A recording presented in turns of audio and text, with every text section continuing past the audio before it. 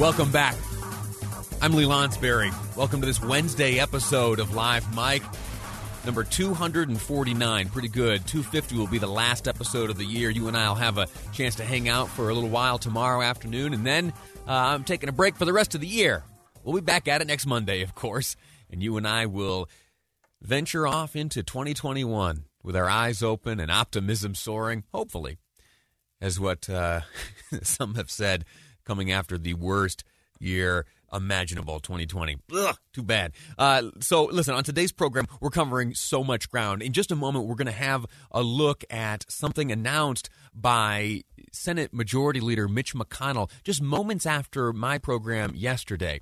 I floated an idea, or just a thought, a speculation. What if the president were to ultimately get his way and do it through a piece of legislation introduced in the Senate, which would tie the $2,000 direct payment to qualifying Americans with that desire on the part of the president and many others to do away with Section 230 of the Communications Act, which allows for certain protections for some of the big social media companies. When I shared that idea yesterday, I thought that was just like out of left field. And honestly, as a radio talk show host, sometimes you have to really reach for stuff to fill the 2.5 hours you are expected to fill each day. I never believed, honestly, that would actually become reality. But so it was. Moments after the program wrapped up yesterday, a piece of legislation was introduced by Majority Leader Mitch McConnell, which did three things. It called for $2,000 in direct payments to qualifying Americans. It also did away with Section 230 of the Communications Act. And it called for a commission to be assembled to study election law here in election procedures here in the United States.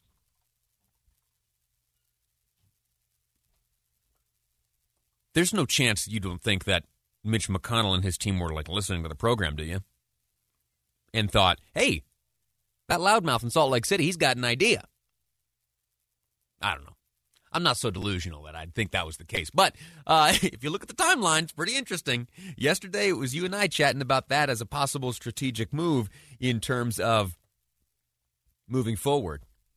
You see, Mitch McConnell has a difficult task on his hands right now. He, for the first time in a long time, is dealing with a divided caucus. The Republicans in the Senate are not all on the same page. They're not in lockstep, as they often are. There's great division as to, who feels what, who's willing to do what, who's willing to support what. And it has great implications on as far as what happens in the future, particular next presidential cycle. Anyway, back to what was said on the floor of the Senate just as we were wrapping up the program yesterday. Here's McConnell in his own words describing the three elements that he's combined into one piece of legislation right now in the United States Senate. During this process, the President highlighted three additional issues of national significance he would like to see Congress tackle together. First, as he explained, the President would like further direct financial support for American households.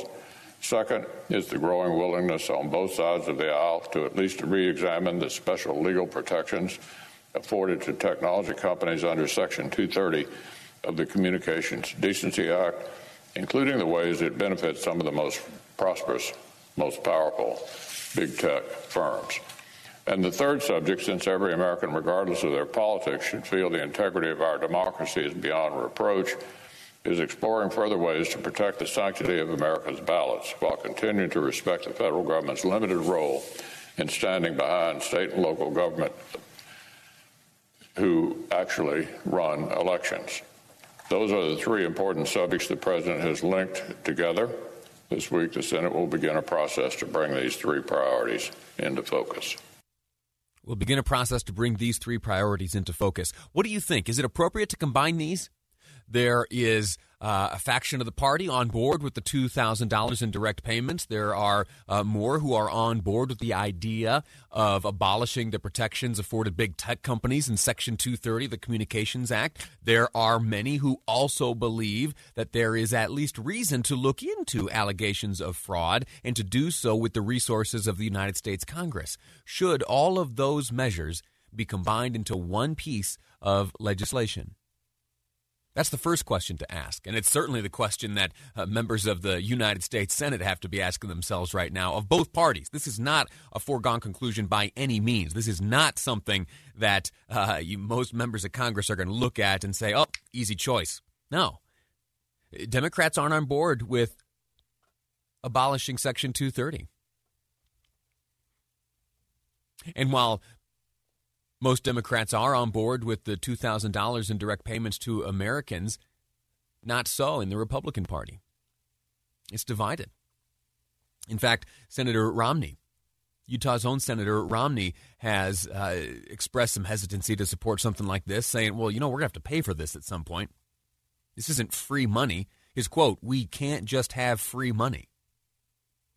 And if you think back a few weeks when Senator Romney and others in his bipartisan coalition came together to introduce that $908 billion proposal. If you remember, when that was first presented to us, it did not include any direct payments to Americans. Now, Senator Romney did ultimately support the legislation, the relief package, which was combined with government funding. He supported that.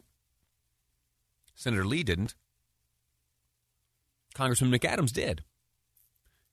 Representatives Stewart and Curtis did not.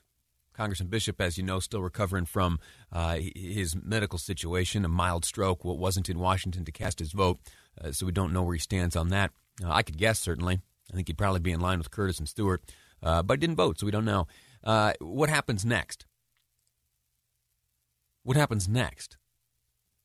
What would you advise your senators to do? I have reached out a number of times to Senator Lee's office. He unavailable for comment. I was hoping to get him on the program today, but he in transit can't join us. Unsure exactly where he stands. It's odd. Does the temptation to abolish Section 230 bring some of those Republicans who were hesitant to support the $2,000 in direct payments? Does that bring them around?